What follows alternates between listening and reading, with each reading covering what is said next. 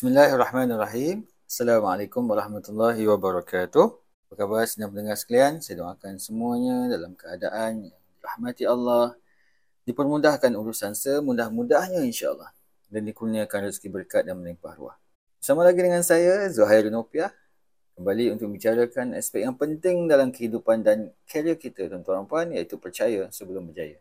Semalam kita bincangkan tuan-tuan dan puan, apakah 3 situasi di mana stres akan berlaku. Situasi yang pertama iaitu bila adanya jurang antara jangkaan dan realiti. Itu yang pertama. Yang kedua, bila kita ada pendirian. Tapi yang ni bagus tuan-tuan puan. Especially kalau pendirian kita ini memang pendirian yang betul. Manakala yang ketiga tuan-tuan puan, kita akan stres kalau kita tak ikut panduan daripada Tuhan. Jadi tuan-tuan puan, apakah situasi di mana kita tak ikut panduan daripada Tuhan yang akan menyebabkan stres yang tidak perlu tuan-tuan puan? Antara situasinya adalah tidak menepati masa bila bekerja. Malah tuan-tuan puan tidak menepati masa bila berjanji dengan kawan-kawan ataupun berjumpa dengan sesiapa sajalah, tak tepati masa. Sedangkan tuan-tuan puan, menepati janji ini adalah antara sifat orang mukmin.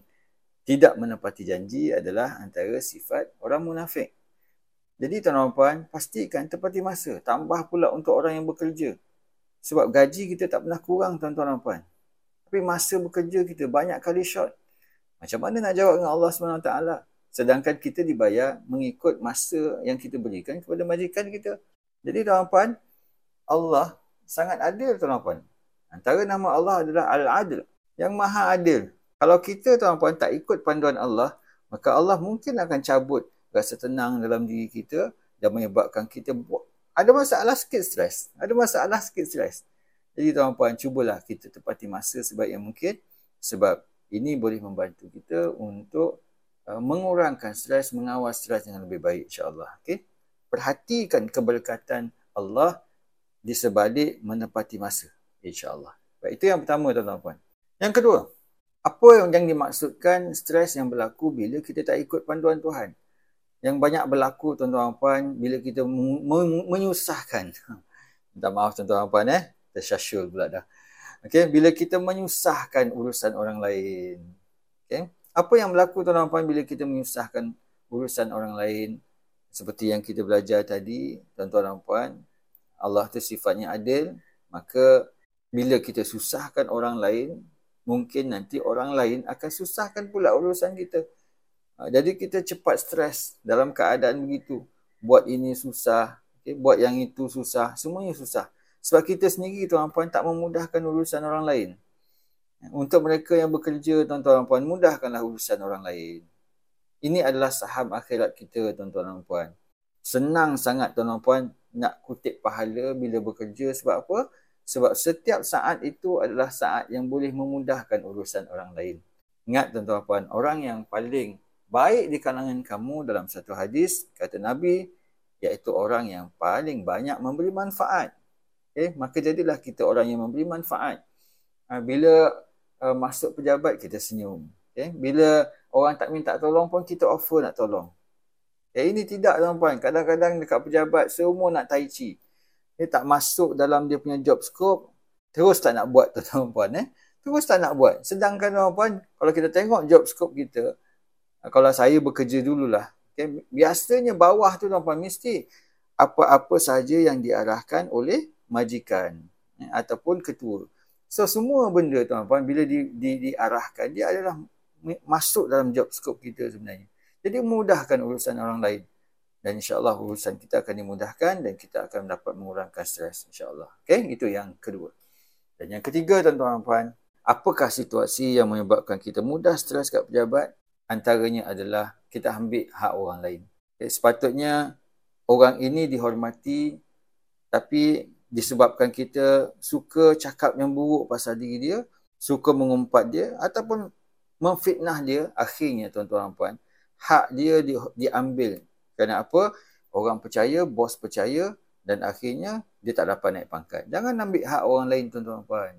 Macam mana kita nak jawab ke akhirat esok? Susah kita nak jawab ke akhirat esok. Malah Allah ini sebab dia maha adil, dia akan ambil hak kita dekat dunia ni lagi. Supaya kita kembali kepada dia. Itu bukan bermaksud Allah tu zalim, tidak. Allah tu maha baik, tapi dia nak bagi peringatan pada kita supaya kita kembali kepada dia. Sayangnya Allah pada kita. Dia tak nak kita ni masuk neraka. Dia nak kita ni masuk syurga. Caranya macam mana tuan-tuan puan? Kadang-kadang tuan-tuan puan, kereta kita baru tapi rosak. Contohnya. Kadang-kadang tak rosak tuan-tuan puan tapi aksiden. Okay, jadi tuan-tuan puan, pastikan kita jangan ambil hak orang lain tuan-tuan puan. Sebab apa? Sebab nanti hak kita Allah akan ambil supaya kita sedar kesilapan-kesilapan kita. Ini tak bermaksud tuan-puan kita orang rosak tu ataupun aksiden tu dia ambil hak orang lain. Tak, ini sekadar contoh tuan-tuan puan. Okay, ada masanya dia tak salah pun. Okay, tapi sebab Allah nak tingkatkan darjat dia, Allah nak bagi dia pahala sabar, maka kereta dia rosak. Kita tuan-tuan puan bila berada dalam majlis ilmu begini, bukan kita nak menilai orang lain tuan-tuan puan. Orang yang patut dinilai adalah diri kita sendiri. Jadi kita nilai diri kita sendiri. Sejauh mana kita ni bekerja dengan jujur di pejabat kita. Sejauh mana kita hidup dengan jujur dalam komuniti kita. Bersama dengan jiran. Jujur dengan pasangan. Jujur dengan anak-anak. Jujur dengan mak ayah tuan-tuan puan. Yang menyebabkan tuan-tuan kita mendapat ketenangan. Dan Allah cabut rasa stres dalam diri kita tuan-tuan puan. Kalau tak cabut stres 100% pun, kita boleh mengawal stres dalam diri kita dan kita boleh menjalani kehidupan dengan bahagia. Tuan-tuan puan, Allah boleh campakkan rasa stres yang melampau kepada mereka yang selalu mengumpat, memfitnah dan menganiaya orang lain. Sebab ini adalah antara perkara dan perbuatan yang selalu membuatkan kita mengambil hak orang lain. Jadi jaga-jagalah tuan-tuan puan dengan perkara yang biasa tapi tak betul ini. Kerana apa tuan-tuan puan? Sifat orang yang berjaya adalah dia betulkan yang biasa dan dia biasakan yang betul. Tuan-tuan puan, banyak lagi yang boleh tuan-tuan pelajari yang tak sempat saya kongsikan dekat sini tuan-tuan puan. Tuan-tuan boleh lihat di Facebook saya dan juga di Telegram saya, Zuhairi Nopiah tuan-tuan puan. Mudah-mudahan Allah memberkati hidup kita, memberikan ketenangan dalam hati kita, memberikan keberkatan dalam rezeki kita insya-Allah. Terus amalkan apa yang kita pelajari hari ini tuan-tuan puan. Kerana apa? Kerana bila kita buat, kita rasa. Bila kita rasa, kita percaya. Dan bila kita percaya, insya-Allah kita akan berjaya. Jumpa lagi dalam episod yang seterusnya. Percaya sebelum berjaya.